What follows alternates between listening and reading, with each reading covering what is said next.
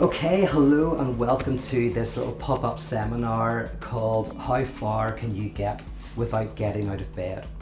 Now, I called it How Far Can You Get Without Getting Out of Bed partly because I have sometimes defended the legitimacy of laziness to people, of reading slowly, of not doing very much, not having a cluttered life. And I thought maybe I should give some rational justification for my laziness. As someone who likes to not get out of bed, I want to talk about how far can you get in terms of insight and understanding just by being in your bedroom. And at the very end of the seminar, I'm hopefully going to come to the at least possibility. I'm going to try to convince you that you might be able to learn an incredible amount. In fact, just sitting in your room thinking, you might be able to gain a glimpse into the very nature of reality itself. And that's kind of what speculative philosophy is in a nutshell. Now, the reason why I wanted to chat about this is because I'm currently doing a course online called Find and You Will Seek. And it's a course that looks at the work of Paul Tillich, in particular one of his books. It's his last significant work before he died. In fact, it wasn't even published until after his death. It was a series of lectures he gave in Chicago to law students. That was really an attempt to help those students think about how do you avoid the traps of dogmatism, totalitarianism on one side, and a type of relativism and nihilism on the other. Tillich saw that these two things are actually intimately interconnected. That relativism, the idea that in science and religion and ethics and philosophy, there is no way to rationally come to some sort of knowledge, to make knowledge claims. All you have is basically a world of different people making incommensurable claims. He says relativism can lead to despotism, can lead to somebody coming in and kind of affirming their will and their desire onto the world. And Tillich is worried about both of these extremes, and he is trying to navigate a route between them. And it's a brilliant little book. It's only 4 chapters long. I'm doing it as an Advent course because Advent is 4 weeks. And of course, Advent is all about the incoming of the infinite into the finite. So in philosophical terms, the Advent is all about the hope that truth, the universal, the absolute, what doesn't change, can somehow enter into the finite, into our minds and into the grit and grime of the world. So I'm doing it as a kind of Advent course. So if you want to do that, it's pay what you want. You can pay as little as 1 cent for it, although don't do that unless you're totally broke. But you can pay as little as you want, and that's going on at the moment. But I just basically did a seminar on the first chapter of that book. The second chapter, which is where Tillich basically deals with relativism head on.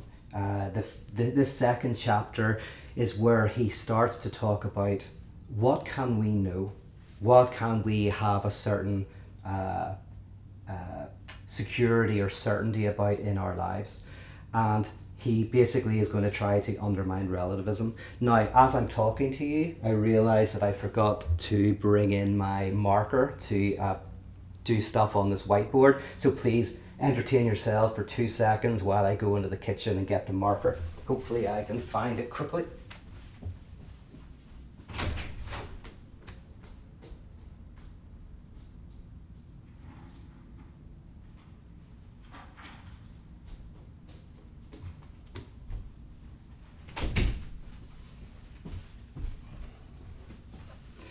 Got it. Okay, sometimes you do need to leave the room. All right, so I'm kind of going to go over what Tillich is doing in this first chapter. So for anybody who's doing the Advent course, this will be a nice summary, hopefully, of that chapter I've just looked at. And for anybody not doing the course, I think this will be an interesting experiment in how philosophy works. And of course, I'm not talking about philosophy as a whole, but I'm going to be talking about a specific type of speculative philosophy that is pretty central to the tradition. Now, we're going to start with a thinker who is all they're doing is sitting in their room thinking something. And let's say this thinker is thinking that there is nothing you can know. So this thinker is a relativist. Now, a lot of people think that relativism is where philosophy ends. You know, you get so far and then you get to a type of radical skepticism, and then philosophy kind of crunches to a halt. And maybe in the aftermath of that, you can engage in certain kind of concrete sciences, etc. But philosophy comes to silence in front of the truly radical skeptic. So let's take this person as a radical skeptic. They're a teenager in their room questioning everything. This is actually where you could say philosophy begins. Now, before I go back to this, I'll just mention 3 different stages in philosophy, broadly speaking. There is the metaphysical. And the metaphysical tradition of philosophy is really where philosophy attempted to reason out into the world, to kind of make assertions about the very nature of reality itself. Metaphysics means, after physics. So it's like, you've got the physical world, but what grounds the physical world? What can we know about what lies beyond the physical world? And then you have, really with Kant, you have the introduction of a truly critical philosophy. And critical philosophy pretty much undermines traditional metaphysical philosophy. Immanuel Kant was saying that the thinker who is trying to think about what lies outside thought in reality, so there's reality, you can't do this. We can never know being itself, right? We can never know the in itself. We can understand and have a certain appreciation of the world, but we are limited in that. There's something that is inaccessible to us. And Kant is very important in that, in terms of his development of a critical philosophy that actually gives us a lot of insight into the world. Kant was very interested in the very structures of thought, but he kind of closed the door to us getting to something real out there. And then you have speculative philosophy, and the person that comes to mind with this is Hegel. And speculative philosophy takes seriously critical philosophy, but it says that pure thinking might lead us to understanding the nature of reality itself. So metaphysical, if you see scientists today and a lot of people on YouTube who are kind of like intellectual at some level, they are very critical often of philosophy, and what they're critical of is metaphysical philosophy. So there's definitely a certain skepticism about philosophy that gets us out into the world and helps us understand how things really work. But that was actually done hundreds of years ago very successfully by Kant. What happened post-Kant is this development of speculative philosophy, and I'm just going to show you how it works using primarily Paul Tillich and this chapter out of My Search for Absolutes. So, okay, I'll say one more thing. The reason why someone like Hegel might say that pure thinking can give us access to the real is partly because we are part of everything. We are, as human beings, basically the universe perceiving itself for a moment. We are the universe being able to abstract, being able to sense itself, being able to reflect on itself.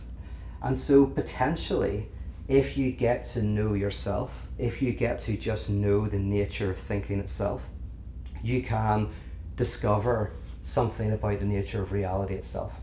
And we're going to look at how this works. So we have this radical skeptic in their bedroom thinking, there is nothing we can do.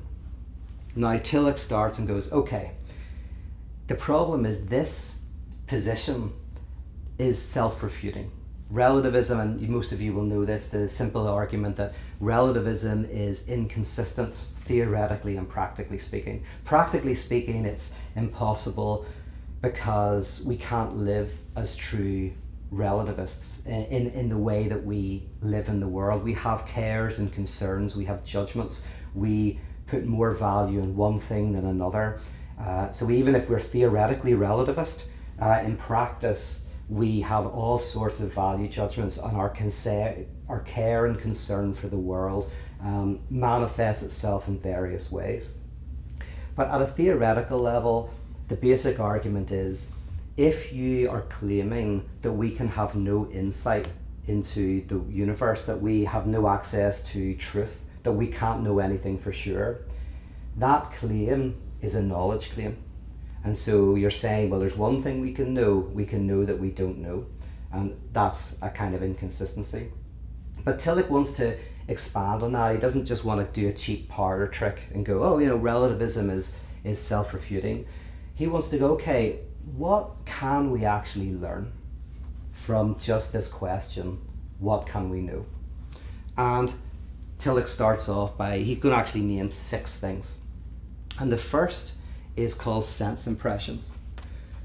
So, sense impressions are basically whatever you experience in the world. Consciousness, as Sartre says, is always consciousness of something. You experience red, you experience blue, you experience heat, you experience coldness. All sorts of sense impressions make their impact in your subjectivity. And while you cannot know for sure where they come from, you can't deny that you're experiencing them. So you can't deny that your mind is full of all sorts of things. Right now, my mind is full of mobile phone, computer, camera, bed, TV. There's all of these things that are making their impressions upon me. And there's all sorts of colors. And while I can, Descartes in a thought experiment said, what if there was a demonic, all-powerful being who made sure that at every moment of my life I was deceived? Is there anything I could know? So let's just imagine there is this all-powerful demonic figure ruling the universe, and that demonic figure is making sure that everything that you know is actually a type of deception. This demon is just trying to mess with your head all the time. Well, Tillich is saying that, okay, you still can't deny the sense impressions. You may not actually be seeing a red fire engine, but you're experiencing a red fire engine, right? There's no denying that. So there's a weird sense, a very small bit of knowledge, is you can be sure of your sense impressions because they are happening within you. I mean, that's not very much, but it's something, right? So we're starting to open up just purely by thinking. We've already found one thing that we can be pretty sure about. Second thing is logic, right? The moment you say, we can't know anything, you are relying upon a logical system. You're making a logical argument. You're making a claim. And so the very ability to think presupposes a logical structure, just like in language. You don't think about grammatical rules in everyday language, you just speak. But you couldn't speak if those grammatical rules were not working and operating beneath the surface. So there's a whole pile of rules within language that we're basically not aware of unless you study linguistics, semiotics or whatever. But they are at work every time you speak. And in the same way, there is a whole set of logical structures that pre-exist all of your arguments, that have to be presupposed whenever you make any argument whatsoever.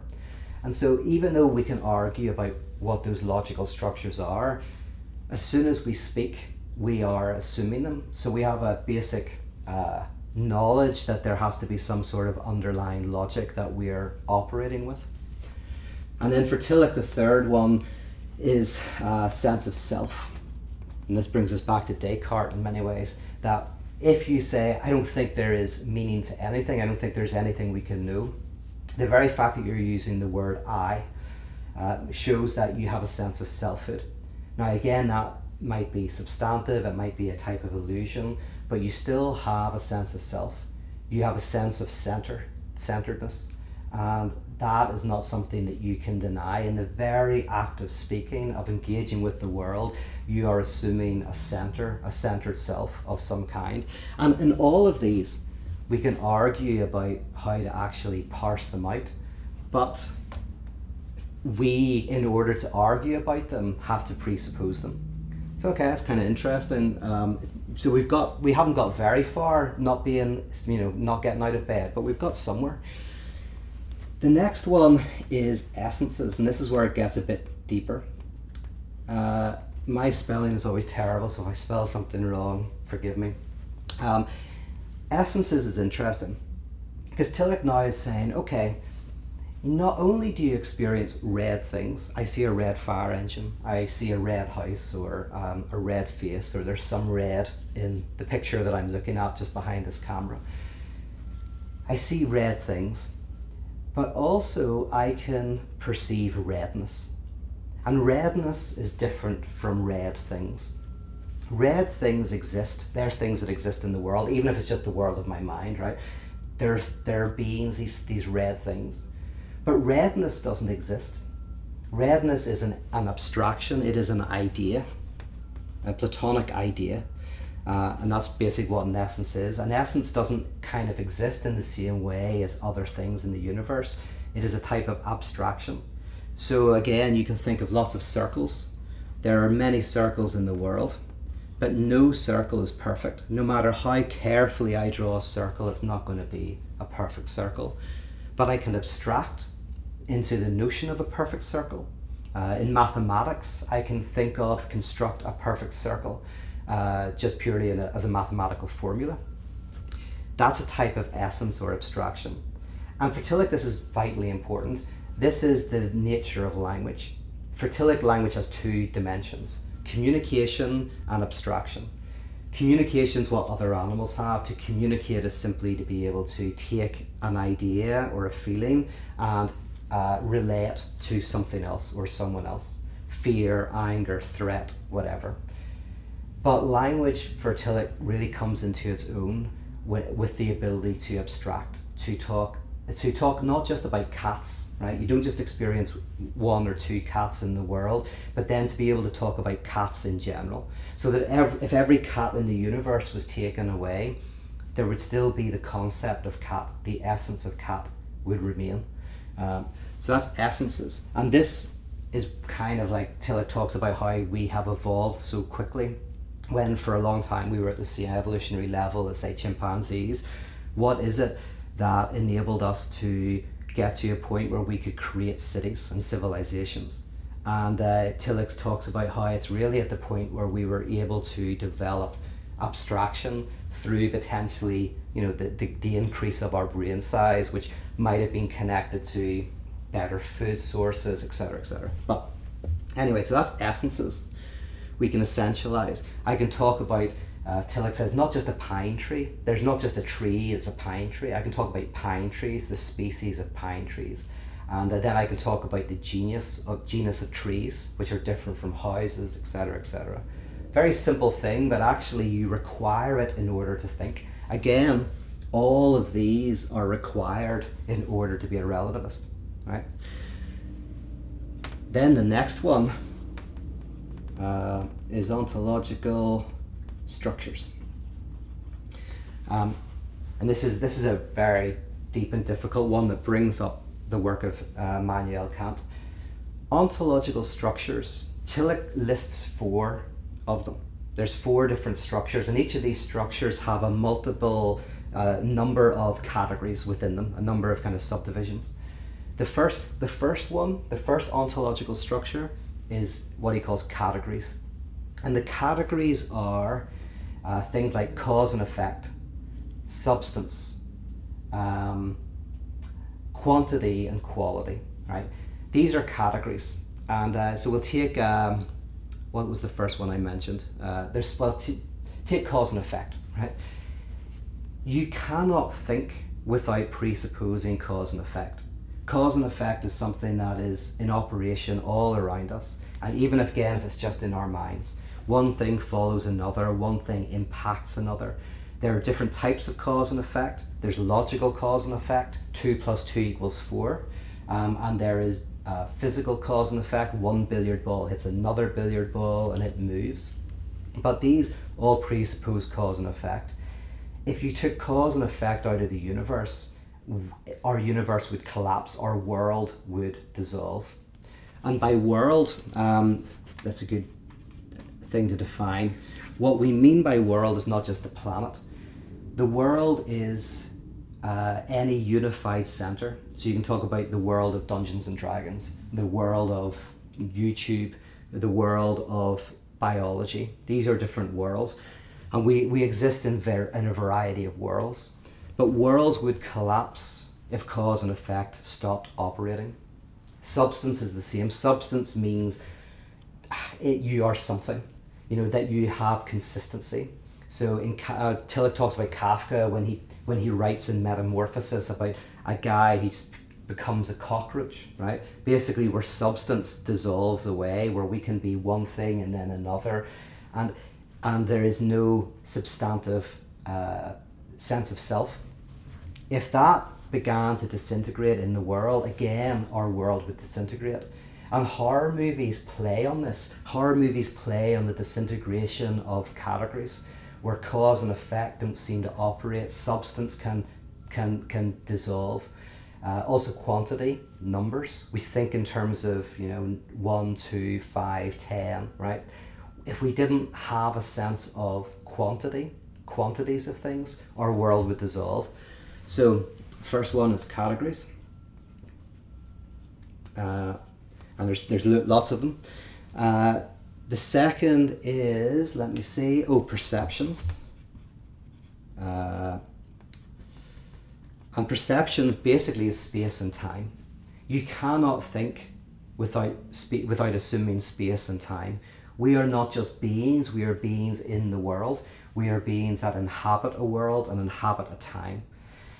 And so again, if you say, I'm a relativist, I don't believe in anything, in order to make that claim, you have to assume time and space. That's a biggie.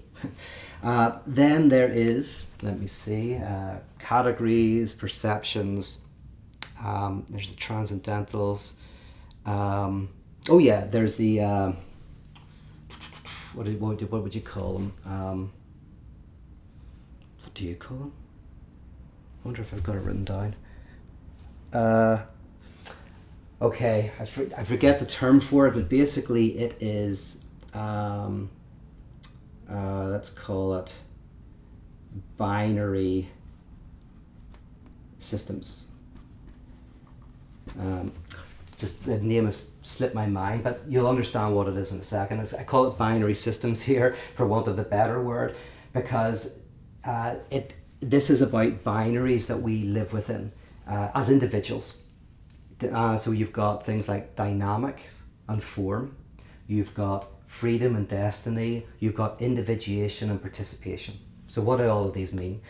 Well, it means that to be a self, to have a world, you need to operate between dynamics, which is movement, and form, which is structure. If everything was pure form, there would be no movement, there'd be no thinking or anything like that. If everything was pure dynamics with no substance, then there'd just be pure chaos. There would be no ability to construct anything. So to be human is to assume dynamics and form. If we're, again, the relativist who says, I don't believe anything, you can only say that in a universe that has dynamics and form. Individuation and participation is you have a sense of selfhood, individuality, but also you participate in a world, in a language. So language is basically participation with others. There's no such thing as a private language. To make any claim, like I'm a relativist, you can only make that claim within this sliding scale between individuation and participation. And the same is with freedom and destiny. Destiny is the sense in which we are influenced by and controlled by our environment. We are products of our environment. But freedom is the sense in which our movement and our decisions within the world come from a center. So they feel like they are not purely the result of movement of cause and effect, but are centered in a sense of subjectivity. And again, whatever you believe about those ideas, any claim whatsoever kind of presupposes this binary structure. And then last is the transcendentals. The transcendentals are basically these medieval concepts of the true and the good. Again, no matter what you think about what the true or the good is, we can't operate without them. I suppose, again, the relativists who maybe is talking about relativism, they are making a claim that knowledge is good, that they're making a claim that is better than the other claims that exist in the world, right? So there's a hierarchy that's being presupposed that you can't kind of do anything but presuppose. So what we have here then is sense impressions, logic, sense of self, essences, ontological structures, and then finally probably the most controversial one is Tillich says that we have, just purely by thinking, a what would you call it, entry into being itself. Now being itself is a difficult philosophical term, but beings are everything that you see. Everything that you see that exists is a being of some kind. Even Sherlock Holmes is a being. He's just a fictional character, but he's a being. Santa Claus, computers. The universe is full of beings. Being itself is kind of what all of those share in common. And for Tillich, what everything shares in common at first sounds strange. Everything shares in common that it isn't nothing. So being is not nothing. There you go. At its most basic, what do I share in common with the sofa? That we are not nothing. What do I share in common with Sherlock Holmes? Well, we are not nothing. Of course, Sherlock Holmes is nothing in one sense, but also he is something in another sense. So being at its most abstract for Paul Tillich is everything is a type of courage to be. Everything is a type of proclamation of being, of existence, of standing out against nothingness itself. So before the universe was created, if you think of the metaphor of beyond the Big Bang, there is nothing. And then out of nothing explodes beings, billions upon billions upon billions of beings. And each of these beings is a type of detour between nothingness and nothingness. Each of those beings is an amen, is a type of protest against what Tillich calls the threat of non-being. And Tillich says there's two ways in which we feel being itself. So not just we're a being in the world walking around, but we somehow interconnect and feel something that unifies everything, right? And this is where Tillich gets a bit kind of druggy, right? If you talk to any people who use ayahuasca and stuff, this is the type of experience they have. It's also called philosophical love. So philosophers talk about it, mystics talk about it, and people within the drug community talk about it. It is the negative side is the threat of non-being. So whenever your life is under threat, in some way, right? You nearly die, you find out you've got a terminal illness, whatever. When you experience the threat of non-being, you, in a negative way, often in a very traumatic way, you feel the protest of being itself. You feel you're kind of at one with everything. You become aware of the fact that you are not nothing. Of course, every day you're not nothing, but you become aware of it. You become aware of it very abstractly, not just that you are under threat of non-being, but you connect with the threat of non-being itself. And then positively, and this is the druggy bit, is the experience in which you look around. Maybe you go for a walk in the park, maybe you go on a holiday and just are contemplating life, and you look around and very briefly you get a sense of the the affirmation of everything. And this is called love, but it's not romantic love. It's called philosophical love, or there's other names for it, but it's a love for everything. It's a love, and it's not really a love for everything. It's a love for the fact that everything affirms existence, that everything that is says we are. And that probably is a bit waffly, but Tillich is saying that just purely before you get out of bed, you can have this experience of the affirmation of life, the courage of being, that permeates the universe. So there you go. You've got quite far, and it goes further and further. There is even the possibility that philosophy, like pure thinking, can actually get you further than even kind of like concrete sciences. Although concrete sciences are very Platonic. Like you take Newton's idea of motion, right, where a body that is at rest will stay at rest unless a force moves on it. And then a body that is in movement will stay in movement unless a force acts upon it. Now, the interesting thing there is we never see that. That's a type of essence. That doesn't exist in the world. No, there is no body that is not acted upon in some sort of way. That's a regulative ideal. That is an essence that we kind of make observations in the world and then we abstract to that kind of notion. Or take mathematics. Like in pure mathematics, you can potentially, it is the language of the universe itself. A mathematician writing in their office might be able to gain greater insights into the very reality of nature itself, because they are part of nature, because thought is part of everything. This is what Heidegger is doing in his famous book Being and Time. He wants to talk about what is being, and he starts off by saying, well, what is the one being that we have access to? Well, it's ourselves, our own subjectivity, our own mind. And so the journey is not out experimenting in the world.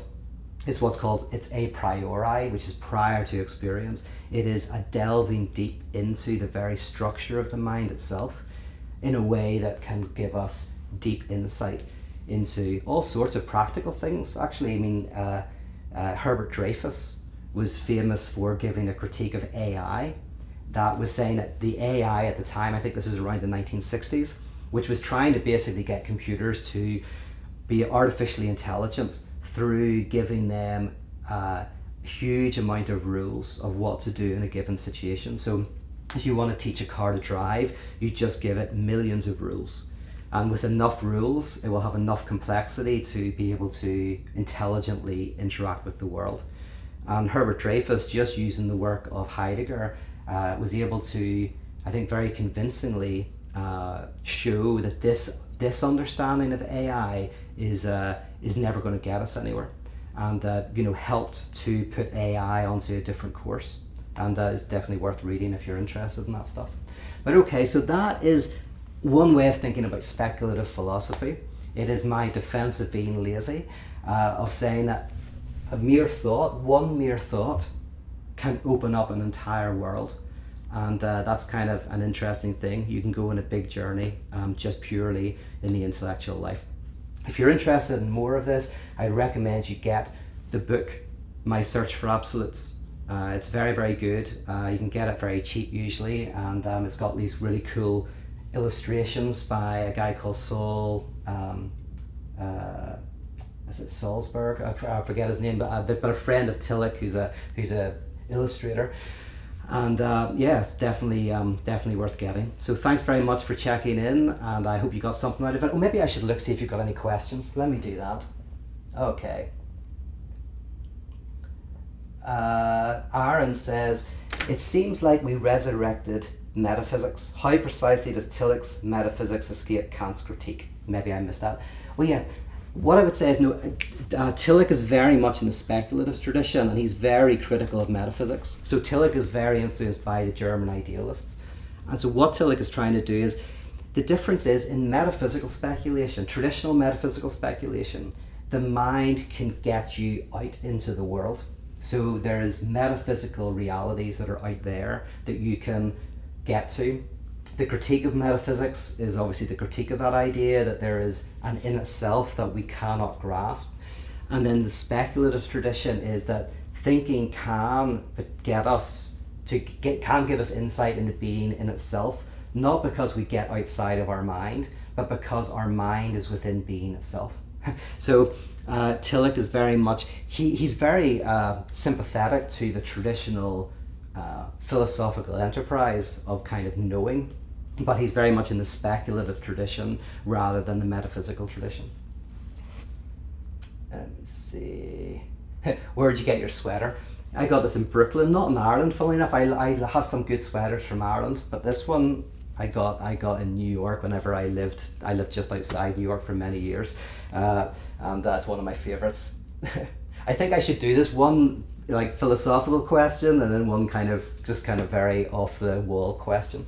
Let me see what else is being said. Unfortunately, I can't see all the questions. I can only see 4 at a time. That's kind of annoying. Why is that?